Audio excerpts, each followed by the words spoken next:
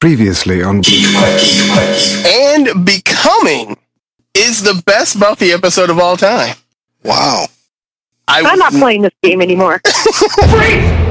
Put your hands up. Back away from the girl slowly. Look, I didn't do anything. Do it now. This one's dead. What about up there? Xander. Get her out of here! Wait, just see if he's okay, please.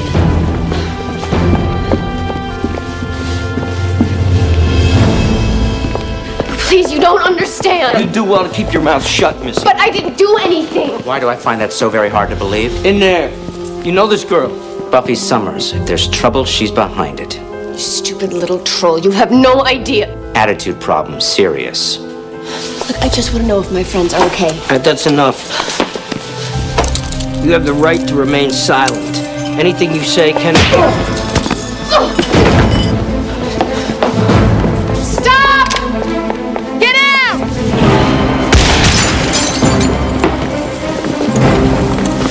All units, we have a fugitive on foot at the high school. Homicide suspect, female, blonde, approximately 16 years old. Suspect is very dangerous.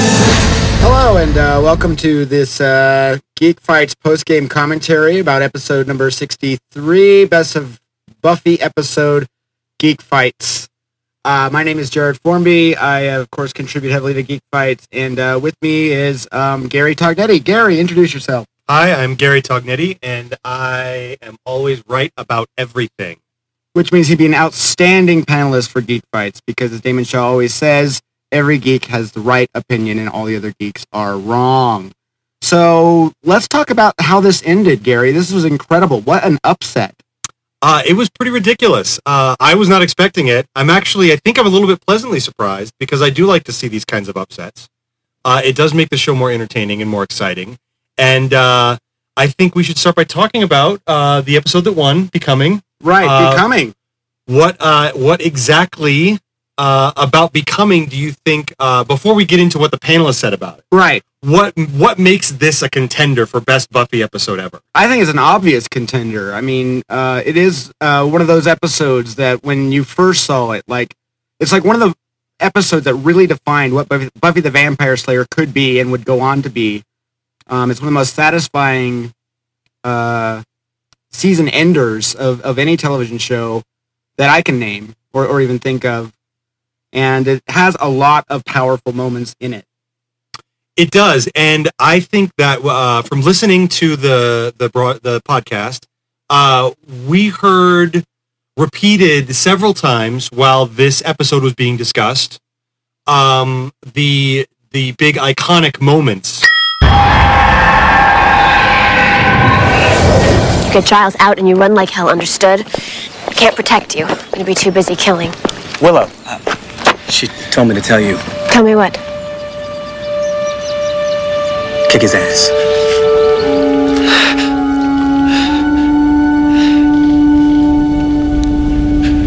Buffy.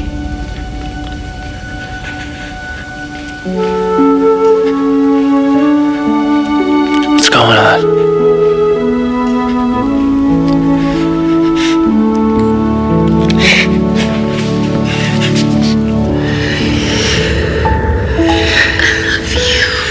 I love you. Your eyes. A very dramatic conclusion. Indeed. She runs him through the heart with the sword, thereby closing the gateway to hell.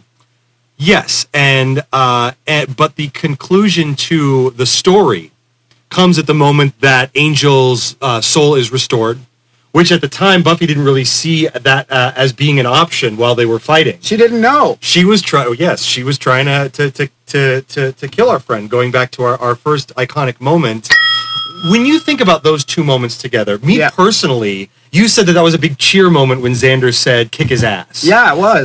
And I agree with you to some extent. But was there ever a feeling going into the fight that you where you might have hoped that Xander had been a little bit more cautious in his in expressing his own will or injecting his own will into that situation, and at the same time pretending that it was coming from Willow, shielding himself from that. Well, it actually blindsided me, because as most television shows had programmed me to believe, I mean, why would he lie? I mean, why wouldn't he just deliver Willow's message? You know? Yeah. I mean, a lot of television that I was used to obviously had kind of trained me to believe that, if there's an option for restoring this dude's soul, then it's obviously going to happen. Roll credits, everybody's happy, see you next year. But this show wasn't like that. It wasn't, but at the time. Right. This is when we're just getting obsessed, and we're just learning the rules of the Whedonverse. Sure. And he prepared us for it already with the death of Jenny Calendar. That was completely unexpected, completely out of left field. Nobody saw that coming. So at that point, we should be conditioned as an audience to think, well, anything can happen. Right. Any character can go at any time. But were you still, once that out was given, once Willow was putting all of that effort into restoring his soul, right? Did you still believe? Were you conditioned enough by the Joss Whedon approach to drama to believe that there was no possible way that Angel was going to come back? I actually believed Angel would come back. I always kind of thought that was going to happen. So no, I guess the answer is no. Okay. So it did come as a surprise to you, as it did to me. Right. I'd say when she had to run him through. Right. And then it worked. Yes. And at that point, it was inevitable, which was what the great thing about the writing is it was pretty inevitable at that point that she would have to kill him. And the ultimate tragedy was obviously his restoration. And I think that's that moment, the moment where he looks at her with those eyes that he used to look at her with. Right. Mixed with a sort of confusion and a lack of understanding as to why they're in the situation that they're in. Her having to almost like a mother sort of try to calm him down and get him relaxed. Yeah. And then murder him. Right. Yes, and it is an amazing episode for that. I noticed that the panelists didn't reference another favorite moment of mine from that same episode. There's actually two other favorite moments. I mean, this thing is chock full of favorite moments. Let's talk about a little bit about when she tells her mother to fuck off. This is insane. Buffy, you need help. I'm not crazy. What I need is for you to chill. I have to go. No, I am not letting you out of this house. You can't stop me. Oh, yes, fine.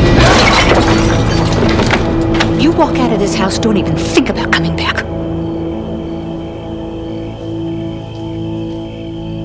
Fuck off. Interestingly enough, that's something that obviously the panelists did not bring up. It's something that kind of gets lost. What a pivotal moment that is for the character and for the show. It is huge. And at the time, obviously, Joyce was not as invested in the world that Buffy was living in, not as audience members were. We were sympathetic, we understood. Yeah. But of course, we were behind Buffy there, but without losing sympathy for Joyce and Joyce's predicament. Obviously, a mother who doesn't know what's going on in her child's life. That is true. Is going to be upset and is going to put her foot down and is going to try to do everything they can when they think something is wrong. Right. To put a stop to it and correct the situation. If she can. If she can. And so and that moment's kind of lost in the shuffle when you talk about the big melodrama, as opposed to something like that, which is more of a low key drama moment. I guess it's something you would see on a non-fantasy, sort of family oriented kind of show. I suppose it is, but I mean it's so earth shaking. I mean it's a huge moment that's going to play long into all the way up to season 5 at least, when Joyce's story stops running. You've proved too much of a liability for this school. These are the moments you want to savor. You wish time would stop so that you could live them over and over again. You're expelled.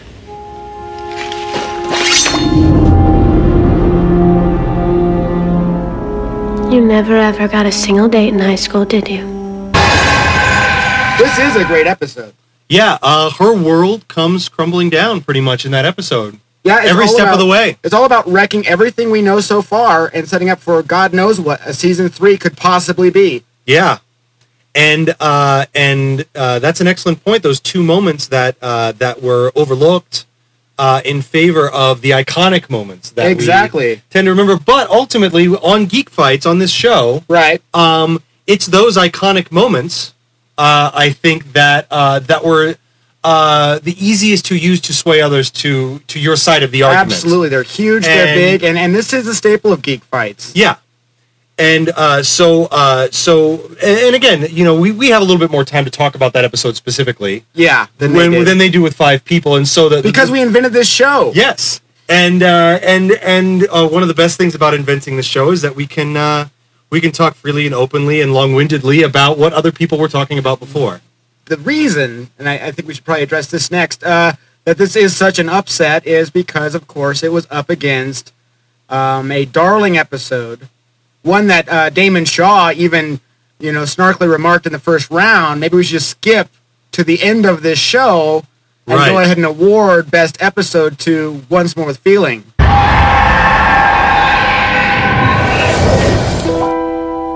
There was no pain, no fear, no doubt, till they pulled me out of heaven. So that's my refrain. I live in hell, 'cause I've been expelled from heaven. I think I was in heaven. What is it about Once More with Feeling that makes it the favorite, do you think? I think it's because you can sing along. I mean, I really think that's it. I mean, that's a good point. I like to entertain the idea that it is actually a huge, heavy-hitting, you know, very dramatic episode of Buffy the Vampire Slayer, because, I mean, I'm a Weird fan, and I appreciate all the hell that moment when she sings that she was in heaven, revealing that to her friends for the first time. And the expression on Sarah's face when she's communicating that, when those words just escape her and there's nothing she can do about it, that moment is great. But my question to the panel would be, is that one moment, you know, bigger than the 4 on Becoming? 5. She gets on a bus and leaves Sunnydale at the end of that episode. That's 5 huge things versus this one revelation where she sings that and then Willow's face falls, and then all we're really left with is... she's going to kiss Spike for the first time. Like, really kiss Spike. And, I mean, that's Once More Than Feeling, story-wise. So the rest is the fact that it's a musical. So, Jared, but are you really... are you subscribing, then, to this argument that was put forth several times? Yes. That it is... that the best episode should be the most representative of what we want from Buffy and should contain... the most iconic moments that we were talking about with Becoming. Well, those are the most important criteria for determining best episode. I believe that there is a lot of credence to such an argument. I mean, it's like you have a show that delivers one way every week. You know, Buffy never did do it the same way every week, but I mean, there was a consistency that you could kind of come to expect for what a good Buffy story would be. Once More Than Feeling certainly fits in that model, but it also kind of steps outside of that model because it is so wildly unique. I mean, characters just don't break into song often, and Buffy, of course, treated it as realistically as the brilliant villains in Hush. I mean, those guys were specific to that episode, just as this demon who forced everybody to sing was specific to this episode. I mean, there's nothing about this story that does not work in Sunnydale and does not work within the model of the show, but yet it does seem to step outside of that model, and I don't mind that it was mentioned in the arguments that it is maybe, I wouldn't use the word gimmicky, but that's the one that was used. I like to think, for lack of a closer word, maybe a better word, which I can't even reach for right now, but I do think that the fact that there is all these songs involved is what makes it so popular for the fans. I mean, how many really consider what's going on with the singing? How many consider the fact that this is when Giles is apologizing and going to leave Buffy? I mean, is that really a big deal to anybody? or do they just like singing along? That's my question. I think it's hard to argue with the fact that much of this episode's popularity draws from the fact that on repeated viewings, the audience can participate along and start singing along. And yes, and it's hard to argue with that. But at the same time, when you're looking at Becoming was the height of melodramatic Buffy. Yes. Which is what really defined the first 3 seasons, high school Buffy. But when you look at the later seasons, when adult Buffy, post-high school Buffy, right, subtlety and understatement became more the order of the day, and that turned a lot of fans off, but I was not one of those fans. I wasn't either. For me personally, I appreciated that approach, the way that approach grew into the show, particularly by the 6th season. And I think that what's amazing about what was achieved with Once More with Feeling is that, yes, it doesn't have those huge moments. It has the one. Yeah. One very big moment, which is very important for the show at that time. Huge. But, for an episode that's a musical, which musicals tend to lack subtlety. Right. Musicals by design are meant to be as bombastic as they possibly can be. Right. People do not just burst into song and dance. I've heard some people argue that for some, the idea of singing and dancing in public in front of others is more horrifying than any situation that you could contrive in a horror film. That's sort of like, that's one of the last taboos. Right. And so by its very nature, a musical is bombastic. It's huge. It's people expressing things in the most expressive way possible. And for them to have so many quiet and subtle and funny and uplifting small moments throughout, strung together so that it was almost like you're just watching this never-ending series of things that about this show that bring us joy. Right. And then to culminate that with what Buffy's circumstances. Yes. Completely ripping all of that down. I think I give it a little bit more credit in terms of looking at it from the kind of Buffy that I actually am drawn more to, the later Buffy, and the way that episode deliberates on that. Yeah. And expresses it. I think is as successful creatively as anything anyone has done on that show. Oh, absolutely. Oh, yeah. No, that absolutely needs to be said about that episode. It's a fantastic episode. It's an amazing episode. But I mean, we'd all be lying if we weren't all like looking at the title of this particular episode of Geek Fights and thinking, "Oh, well, I know how this is going to end." I mean, that's how deftly popular this particular episode is. Yes. And does it have any chinks? Is there anything to chip away? And it did seem from the beginning that the momentum was going to be unstoppable. Absolutely. It swept, obviously, the first round. I'll have to double check, but I believe it swept the second round as well. But again, ultimately, there seemed to be a few strains of argument developing over the course of the show, which we'll get into in a moment. Yes. That chipped away at the armor, right? The impenetrable armor of Once More with Feeling, and started to really boost up and bolster Becoming. Most of the fighting in Geek Fights episode 63 was, of course, just praising Once More with Feeling. And it was not a shocker for anybody who's a Buffy fan, obviously, because Once More with Feeling is one of, I guess, 3 big episodes of Buffy. It's one of the Holy Trilogy. Yeah, it's one of the big 3 that we like to call them. And it's interesting because I think that going into listening to this podcast, I know you and I both thought, and I'm sure most people listening probably thought, that the final would come down to Once More with Feeling against either The Body or Hush. Absolutely. And Becoming was more of a dark horse that really started to gather momentum as it went along. These shows are so big. These 3 episodes, I mean, they're so big that I almost would have preferred if maybe the Geek panelists had not let them into the fight.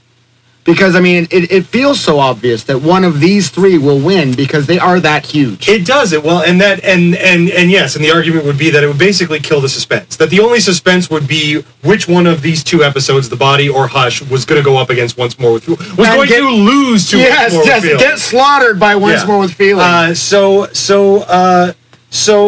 ultimately, what happened to the big three?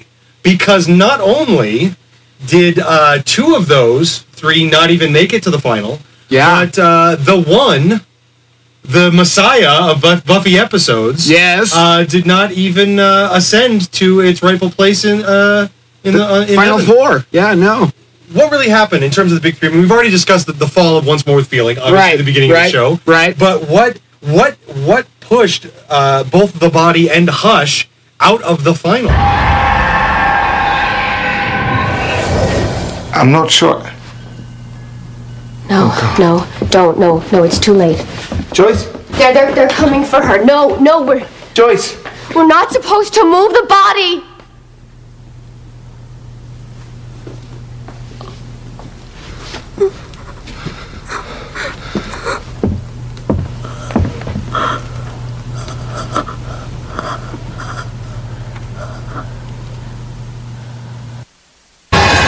I think the reason it is one of these big three, I mean, if you step outside and you consider Once More with Feeling being, it's the thing it brought to the universe was this music. And then, like, Hush brought in this idea that, there's no speaking. And this one brought in this idea that this is just a real drama. And the film language, that is how it was shot, edited, recorded, how the performances were all taken down was very different, probably the most different from anything else in the series, maybe outside of Restless. Restless was probably just as filmically daring as The Body. Well, and I'd like to say, to follow up on that Restless was I think the first, not that Joss hadn't done a good job directing before, but I think Restless was the first episode where Joss really hit a home run, where he found a pace and a shooting style that was so distinct for that specific piece of writing and for a specific mood and a specific atmosphere that he wanted. And I think that really elevated him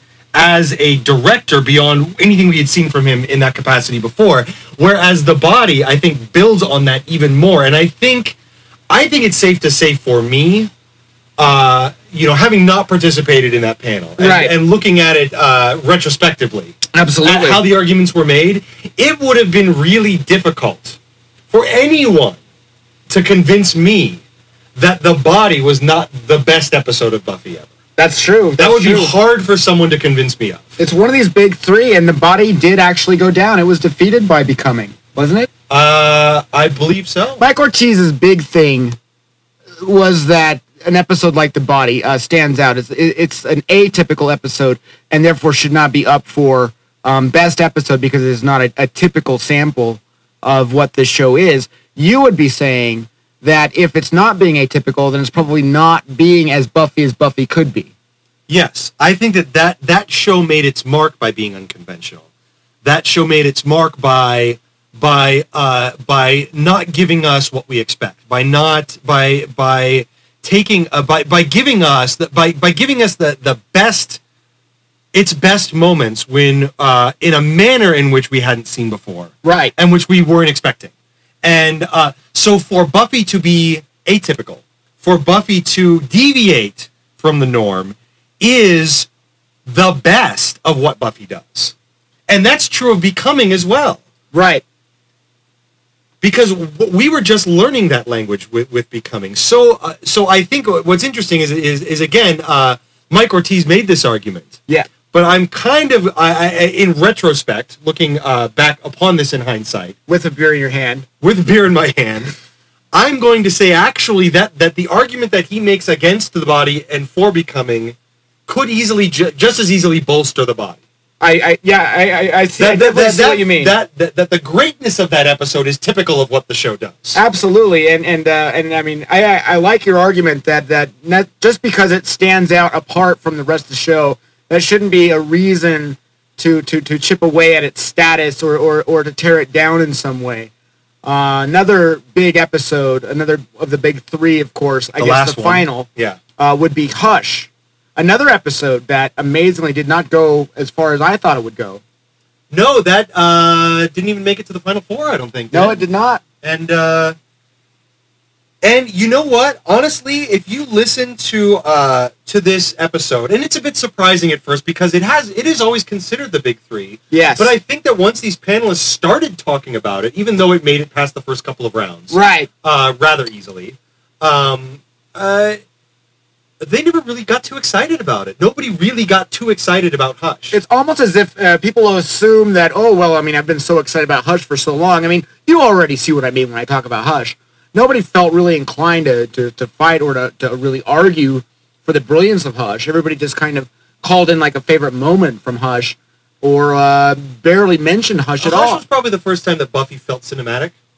Oh, for me, absolutely. Absolutely. And to the degree, not stylistically not as daring or as interesting as Restless or The Body. Oh, no. But definitely had a big movie feel to it in the way that it was shot. Right.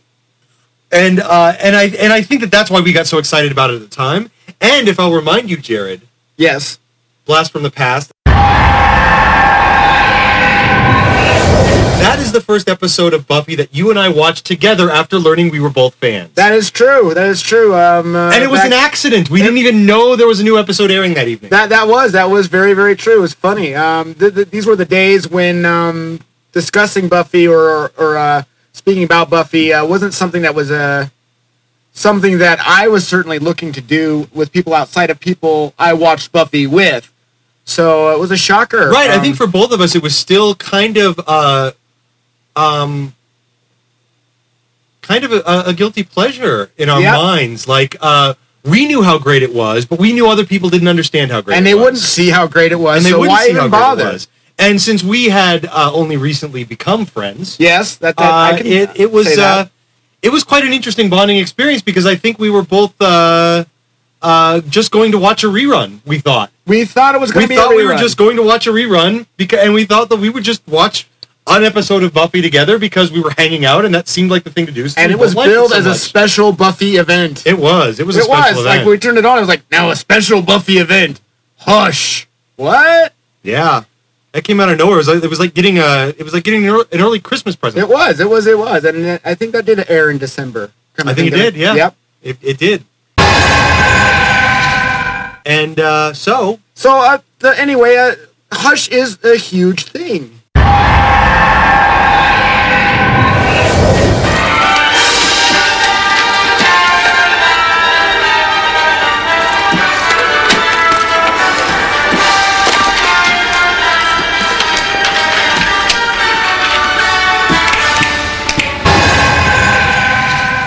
And that was Hush.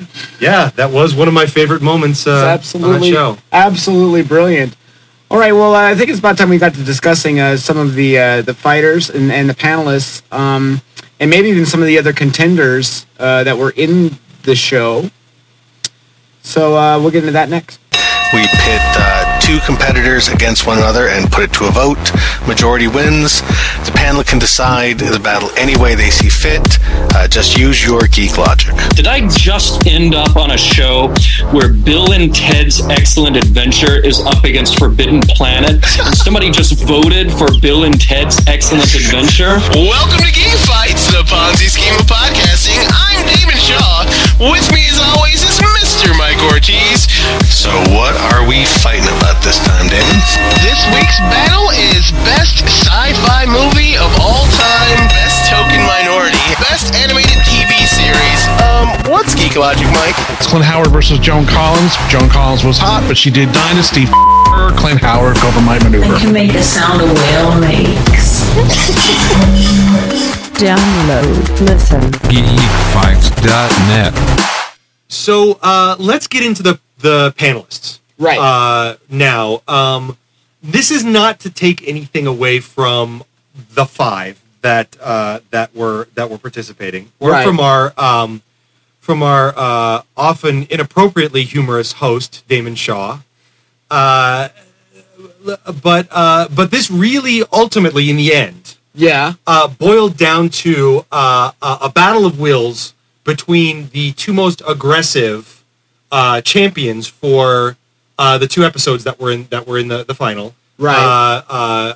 Jill Valulay and her support of unflinching support of Once More with Feeling. Unflinching, absolutely, from the first round.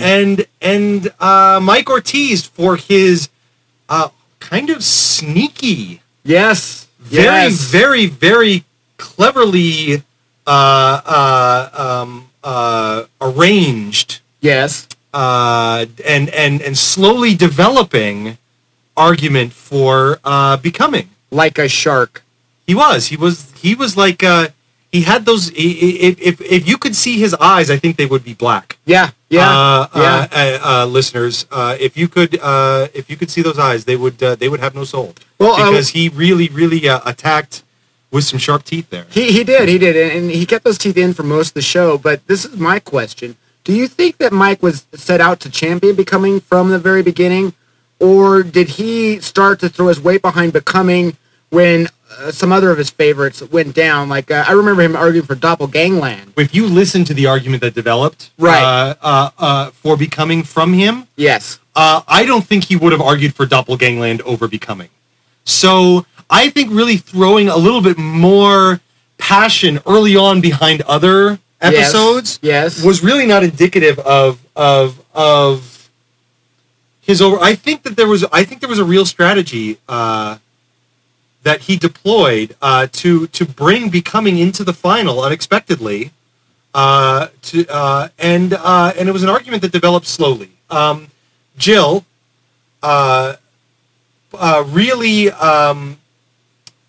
really threw down in the first round with the blanket statement that this is the best show ever, and this is the best episode of that show. Yes. Period. She had already declared that the winner. This is the winner. Yes. As far as I'm concerned, I will accept nothing else but this as the winner. And Mike didn't do that for any episode, really. No. And especially not for Becoming. Let's listen to his first argument in favor of Becoming in the first round. We got it right here. Another vote for Becoming. Mike. Yep, everything that Jill and Dave said. Didn't say shit. He did not even say the title of the episode. No. He dismissed it. He said, what Jill and Dave said. Gill, yeah.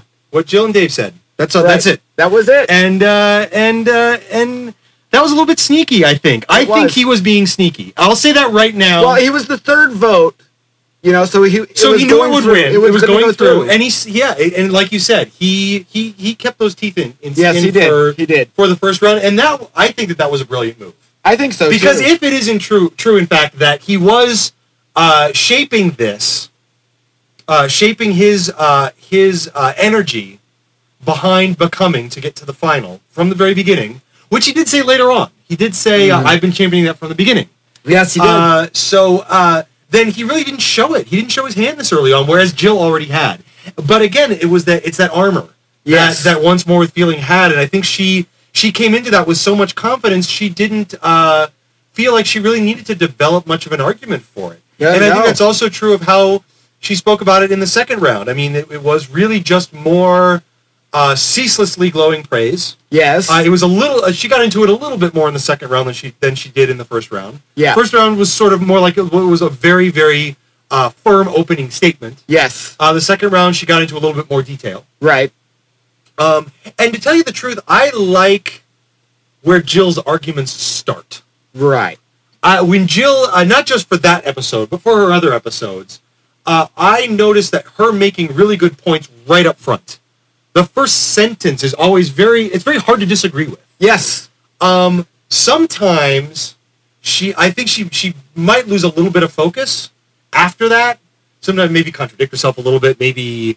But this is common in many geek fighters. Right. And again, because a lot of times they don't know how these things are going to develop, so they're doing this on the fly. Right. So, but with Once More with Feeling, she stayed very, very all of her arguments for Once More with Feeling stayed extremely coherent. Yes. They were extremely straightforward from beginning to end. Because she was assuming, I think, that it was going to win. Right, and I think we all were too. Yes. And I think we were sharing. Even if we as listeners weren't rooting for it, we were sharing in her confidence that it would go all the way. Absolutely, and Damon Shaw's confidence. I mean, Obviously, Damon yes. Shaw was coloring Once More Feeling to be the obvious champion of this whole thing, almost to such a degree where it felt like he was almost proclaiming this a phoned-in episode. Like we already know what's going to win this, guys, but we're going to go through these. We're going to go through the motions anyway. But the result was obviously very different. But here's the interesting thing, Jared. For the first 2 rounds, for all of these people that voted for Once More with Feeling, it was always pretty much along the lines of what Jill's argument was, that there really isn't anything bad you can say about this episode. Not only that, but there was nothing but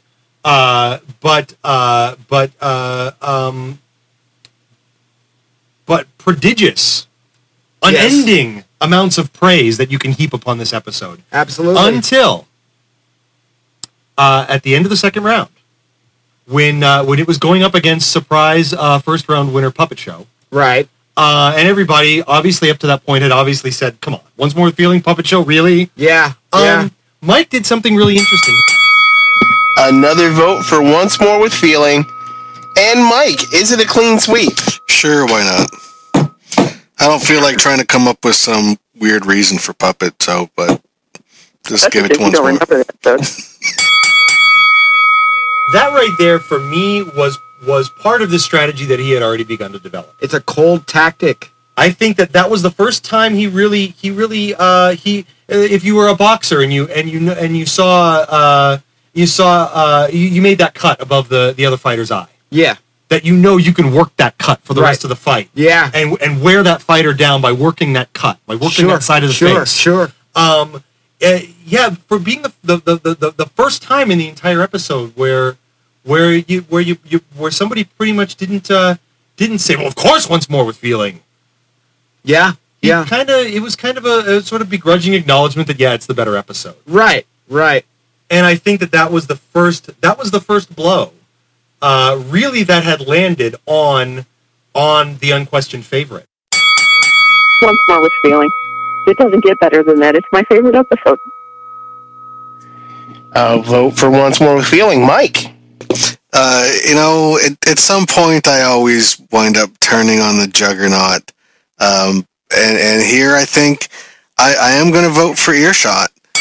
I'm also going to vote for Becoming. Hush, again, a huge favorite, usually tops the list. But again, for me, a lot of it is built on a gimmick. It's an atypical episode.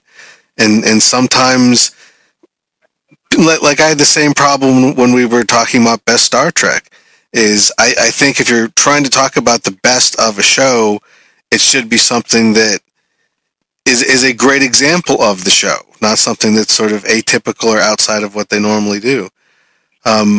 So that's why I'm going to vote for Becoming, because that's really what Buffy did. Those big, very personal stories, paralleling kind of the emotional roller coaster of the characters as kind of, what people go through in real life. That was the show at its best for me. Well, it's interesting that Ortiz obviously cited the fact that he's been arguing this way since Best of Star Trek, and it's true. That episode, of course, came between 2 juggernauts. It was the episode In the Pale Moonlight versus The Inner Light, and the favorite going in, and this was amongst 8 Geek Fighters. The favorite was In the Pale Moonlight, the Hardcore DS9 episode. Ortiz, of course, argued that The Inner Light was obviously a more Star Trek episode, with In the Pale Moonlight being indicative of the anti-Star Trek, this is not typical at all. In fact, it's so not typical that it's championed by so many Star Trek fans because it's so not the norm. And Mike paused everyone and said, well, wait a minute.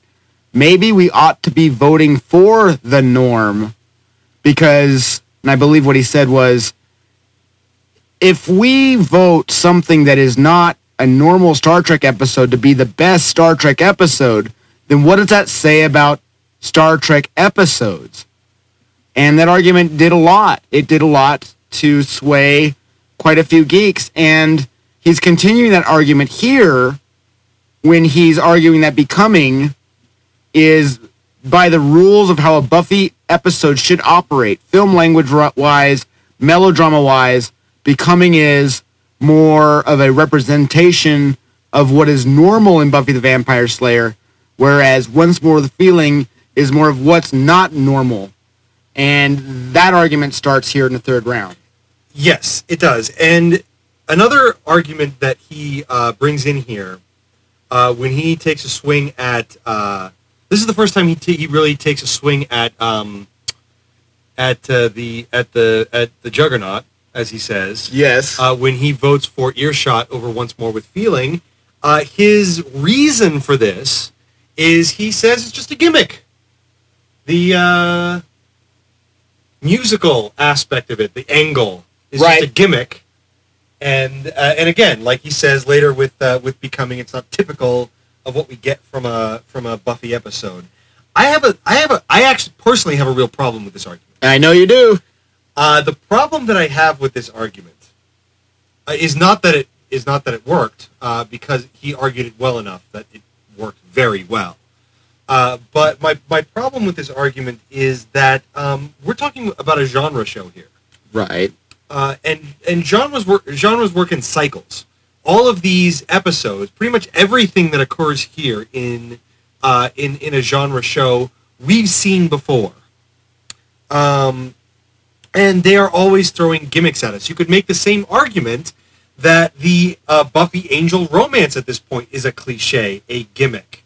The vampire romance genre did not start with Buffy. There were books of this kind in the Laurel K. Hamilton and her Anita Blake series.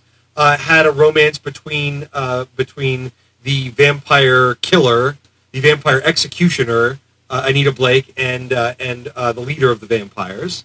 Okay. We had the Vampire Diaries, which before it became a famous TV show was a best-selling teen book series, which had this romance between a vampire and a human that was along very similar lines. The sort of tortured soul who had been around a long time and didn't like or wanted to run away from his past and atone for the horrible things he'd done. So these things were nothing new. The great thing about genres is they take things that the genre had done before and done well and finds a new way of doing it. So I'm not saying that there's something wrong with the fact that the idea behind the Buffy Angel romance is already a cliche in the genre at this point. Right. I think it's actually to its benefit because it took it and did something completely new with it, did it better than anybody else had done it before.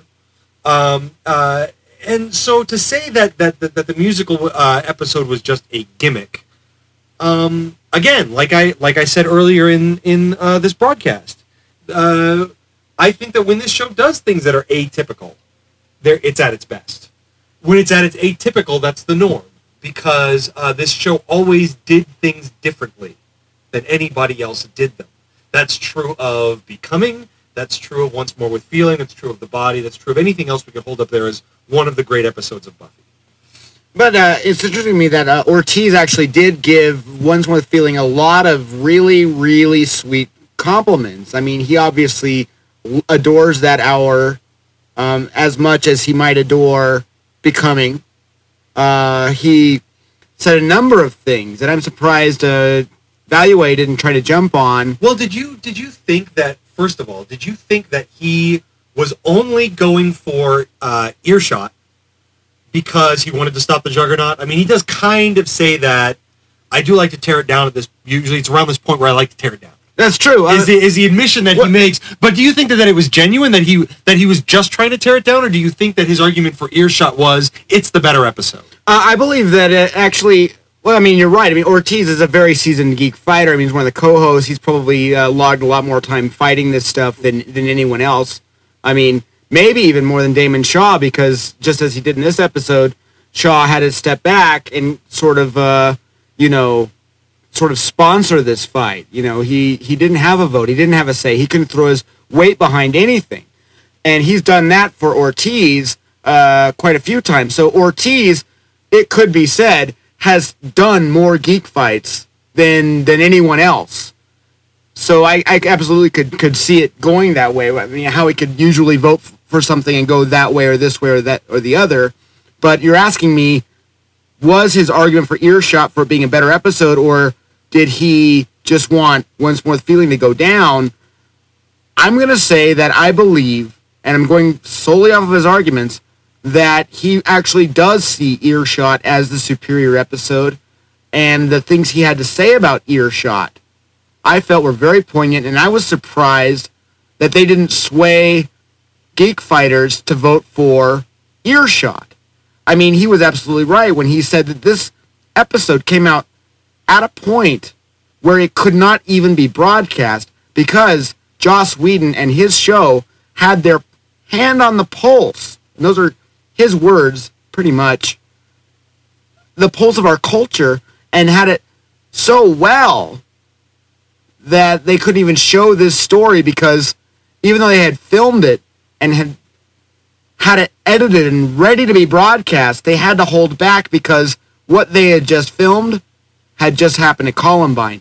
So I believe that he was championing Earshot over Once More with Feeling for very legitimate reasons, but I also do understand that he is interested in tripping these juggernauts as they come down, and he's done it in multiple fights. He is, and that's actually the pattern that starts to develop for him at this point. I mean, let's just mention that this is the moment. The argument that he makes for becoming in the third round is the argument. And again, like you said, he made this argument before in Best of Star Trek. Right. So he knows this argument already. Yes. And that gives him kind of an advantage over Jill, because he already knows how to make this argument convincing. And again, Jill had sort of a rash confidence in Once More with Feeling that made her, and the others did too. Melvin also had a very rash confidence in Once More with Feeling. And he and Jill, you could almost say that they made the same arguments in every round for the episode. But this was the pivotal argument that Ortiz made for Becoming, and this is the one that resonated with the other voters for the rest of the podcast, and even the ones who didn't vote for Becoming later on we're still referencing this argument in the final round. It was and referencing its importance. But when I bring up the Earshot Once More with Feeling, where the moment where Ortiz turns on Once More with Feeling, the pattern that develops is that from this point forward, and this is where we were talking about before, how he was a little bit like a shark here. Yes. He was a little bit, and this is where he starts to show his teeth. Right. Starts to sink in a little bit. He goes for the jugular, whatever, however you want to say it. And from this point on, he's got some pretty good episodes left to work with. Right. But he takes down all of the big three here. He does. Every time the opportunity comes up, he attacks the big three, and every time the opportunity comes up to praise passion or innocence, yes, he takes it and he champions it over the other episode. And he uses his same argument. He calls back his own argument that he made for Becoming in the third round, and I think it's very deliberate that he chose Becoming to make that argument with. I think you might say, well, maybe he would have been happy if Passion or Innocence would have made it that far too, right? And he would have championed that too because they fit into the argument that he was making. But he made that argument for Becoming. That's true. He made it hard for Becoming. So, do you think that he had these brackets in front of him, and he zeroed in on that title, Becoming, and said, "This is the one that I think is going to be able to take down the big three"? I think at this point, once we heard this clip of him throwing down that big argument, right? The argument, the pivotal argument in this show. I think that I think that you have to believe that was a deliberate choice that he made. I think he was using Passion and Innocence from this point on to bolster his argument for Becoming, to remind people of what the argument for Becoming was. without referencing becoming itself. Without having to. He didn't Except have to. with innocence, of course, the suggestion of, everything that's awesome about becoming is set up in innocence, so now I will vote for innocence. Right. Well, yes, and he remains consistent with his argument. Right. Which you could also say that maybe that's the reason why he does this. Yeah. Maybe he's not the shark that we're making him out to be. I think that's really sharky because he gets to mention because he can mention becoming in the argument where becoming is a contender, where becoming is fighting for its life. He's referenced becoming, and then later on in the brackets, we're on innocence, and when he champions innocence, he gets to reference becoming. So there's two arguments for becoming. Exactly, and he does it even when he doesn't need to, even when he knows that episode is going to lose. Absolutely. Even when he's in circumstances are such that innocence and passion are going to lose that round. Ortiz is a hard fighter. He still makes the hard argument, yes, and he makes it for becoming in those instances, in a somewhat passive aggressive way, but it was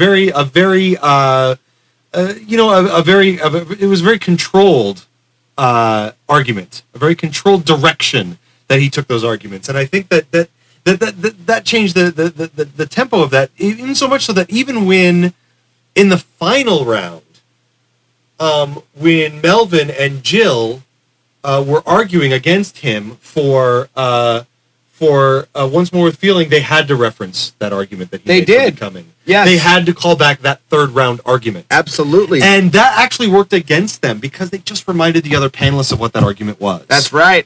That's right. And I think that was really, again, the irrational confidence they had at that point, even being faced with such a firm argument that was really hard to overcome, and that had already swayed other members of the panel. Other members admitted at that point that they probably wouldn't have voted the way they were voting if they hadn't heard Mike's argument. That's true. It was almost as if, listening to it, it was as if Valué had a pop quiz in front of her suddenly, and she hadn't studied because she really didn't think she had to. And on that quiz was a number of things that she wasn't counting on, and one of those things was Ortiz's argument. Yeah. And that's how Becoming's a brilliant episode, and it winning is a cool thing. It's just, this is how that can happen on Geek Fights. And I think that when it comes to the fight part of Geek Fights, yes, these are all geeks, right? But the fight is about taking your horse, the horse that you've picked, and willing them to victory. And that's something that really, Mike Ortiz is the only one who did that in this episode. And it's a little bit disappointing that he's the only one who did that in this episode. We've heard other people do similar things here. Yes. Barry at some point references the Itchy winning the Star Wars fight. Star Trek versus Star Wars, of course, showdown. And how ridiculous that was. How insanely ridiculous that was. But then it was the passion. Yes, and the articulation. The passion and articulation of an individual to carry that argument, continue to carry that argument, to convince make the panel. That argument memorable. Absolutely. You convince the panel will follow. Ortiz knows that probably better than any fighter. Better than anyone, absolutely. And it's definitely a lesson, I think, that Jill Valué and Melvin Ladera is in particular learned in this particular episode of Geek Fights, where it wasn't a slaughter against Once More with Feeling. Absolutely, those were the only two people that voted for it. I think that final vote, that tiebreaker at the end, Dave Gill, yeah, yes, that was a nail biter. It really was. I could have gone either way. It started with so much praise for Once More with Feeling. I was like, okay, I know how this is ending. And it seems like the kind of praise that should have been made for that episode earlier. It should have been. Yeah, it wasn't there. For them to, again, come right back to that argument that Mike made in the third round. This is how Once More with Feeling lost. It's like, when you approach your first round with, oh my God, it's so great, and you're not getting specific, and you're not getting passionate about it. Jill really shot her load way too early in this episode. I think is what it really came down to is that the the load was blown. I mean, it was. In the first round, she showed her hand. Mike didn't. Mike snuck up on her. She wasn't expecting it. And he delivered that knockout blow in the third round, and she just kind of staggered around for the rest of it. It's true. Melvin kind of staggered around. I mean, he'd taken them both out. And I don't think those two fighters understood what was going on with that argument until it was too late. They were blindsided. They were really blindsided. They were absolutely blindsided. It wasn't until that final round that they acknowledged how powerful that argument had been. Jill herself voted for becoming in the Great Eight. Yeah. And she used Mike's argument. She did, and that's how we lost Hush. Yeah. And she wasn't thinking like a fighter there. Yep. She was thinking like a geek, but she wasn't thinking like a fighter. Yep. And that's really what it came down to is that the guy who thought like a fighter was the one who won this. That's what happened. All right, so now I think we should finish with what was it about this episode that we were most disappointed in? And I think you should go first, Jared. What disappointed you the most in the end? What would you, I guess the best way to put it is, what would you have liked to have heard in this episode of Geek Fights that you didn't? I wish that there had been some stronger arguments to get Restless to go a lot further. Restless for me is huge. In fact, I think that in some Buffy scholarly circles, the big three is actually the big four, with Restless actually as another huge contender. Buffy, are you sure you want to play there? It's a pretty big sandbox. I'm okay. It's not coming for me yet. I just mean, you can't protect yourself from some stuff. I'm way ahead of you, big brother. Brother.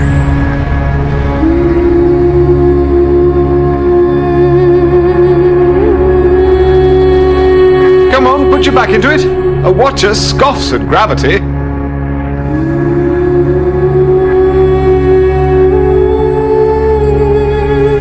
I love everything, especially Xander's dream. I love when Xander encounters Buffy in the sandbox. That for me is one of the biggest, coolest moments in all of Buffy. And I really wish that there had been a little more fighting for Restless because I felt like Restless, if argued appropriately, could have superseded. I mean, anybody could have superseded Mike's argument, if they had known it was coming or if they'd anticipated Mike coming in with that same argument from Best of Trek, which dominated this episode, or this last episode of this podcast. Restless for me is just gigantic, and I really wish it had gone. Barry brought that up. I think at one point, Barry stated that in fact Restless had repercussions for everything that had come before. Yes, and everything that came after. Yes. There's foreshadowing rules that spread out throughout the course of the whole show. So yes, actually, Mike's big argument about what do we look for in Buffy could be made for Restless. On top of the fact that it was the first truly artistically unique. It was.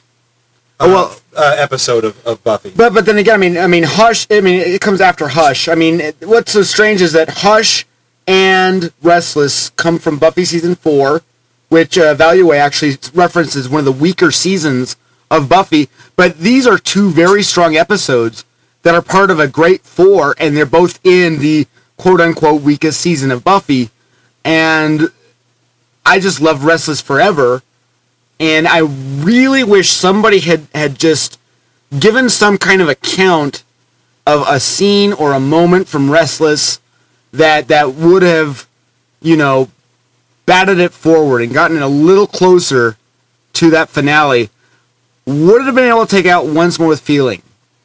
I can't tell you. If I were on that panel, I would have fought long and hard to try to get it ahead of Once More with Feeling. Right, absolutely. On this panel, if it had ended up that way, right, I don't think that Mike Ortiz would have fought as hard for Restless as he did for Becoming. Can't make me disappear just because you say it's over.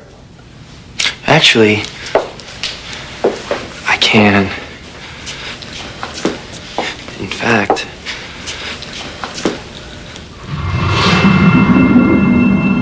I just want you to be able to have some kind of normal life. We can never have that, don't you see? I don't give a damn about a normal life. I'm going crazy not seeing you. I think about you every minute. I know. But it's over. It has to be. Come back here. We're not finished. You don't care anymore, is that it? It doesn't matter. It doesn't matter what I feel. Then tell me you don't love me. Say it! Is that what you need to hear? Will that help? I don't. Now let me go. No. A person doesn't just wake up and stop loving somebody.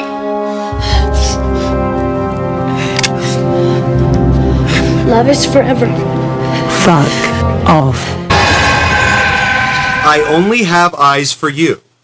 And the great thing about this episode is that you can take any argument that was made in favor of any episode in this show, and it would work for I Only Have Eyes for You. Including every single argument that Mike Ortiz made for Becoming and the two adjacent season 2 episodes, Passion and Innocence. Right. And you would find an episode where everything that was great about season 2 was not only in that episode, but anyone who hadn't seen any of season 2 would look at that episode, knew exactly what happened before, understand what was so compelling about it, and also the moments towards the end of that episode inform why Buffy makes the choices that she makes in Becoming. Right. How she reaches those conclusions. She's already accepted by the end of that episode. So that she has to make that hard choice. So you're saying that they're like a very good model for what Buffy the Vampire Slayer is, just as I was saying Hush is a good model, would be I Only Have Eyes for You from the second season of Buffy the Vampire Slayer. Yes, because if you could, you wanted to show that episode to somebody who had never seen Buffy before, like you said with Hush.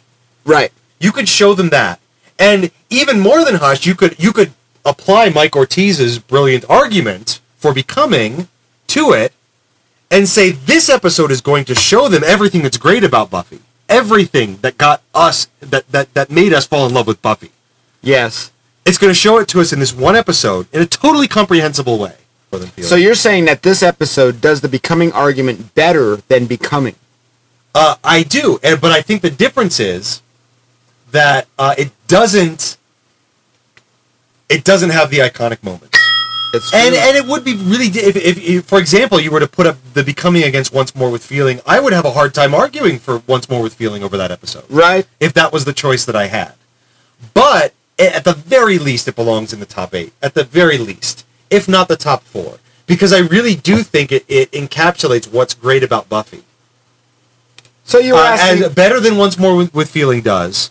Maybe not better than The Body does. And maybe not better than Restless does. But for me, better than the 2 episodes that ultimately won. So you would actually, it's your projection that I Only Have Eyes with You for you would have put Once More with Feeling out earlier than the top 4. I think that I would have voted it that way if I were the panelist. The fighter on this panel, the true fighter, was Mike Ortiz. Right. And he's the one who won in the end, even though you and I both sat here and say that really the Becoming is not one of the top episodes. Right. It may be top 10. Yeah, exactly. And you might even argue for a distant fifth wheel. Yeah. Among those top 4. Sure. But not the greatest. But again, this is Geek Fights, and the best geek fighter in this episode was able to sway enough people to his side to get his darling through. Absolutely. And I mean, that's the thing. I mean, in the end, I'm a huge Buffy the Vampire Slayer fan. Am I disappointed that Becoming has been crowned the best Buffy episode? I've got to say no. I mean, I think it's a great episode, and I love that it isn't one of the, the big four. It's a great victory. It's great watching an underdog. It's beautiful. Rise to the top like that. Absolutely, that's what beautiful. That's what a show like Geek Fights should be about. And I think so really too. And that's, I wish I would have seen better arguments for other episodes. That's what I'm saying. But I also think that had they removed those serious contenders, it might have been... It would have been a brawl. It would have been bloody. It would have been a really bloody fight. Because it would have forced these people to think on their toes in ways that they didn't. That's true. But at the same time, I think that the fact that Becoming was able to get over those kinds of giant juggernauts it's a tribute to the format. It's a tribute to the competition. It is. The spirit of competition. It is true.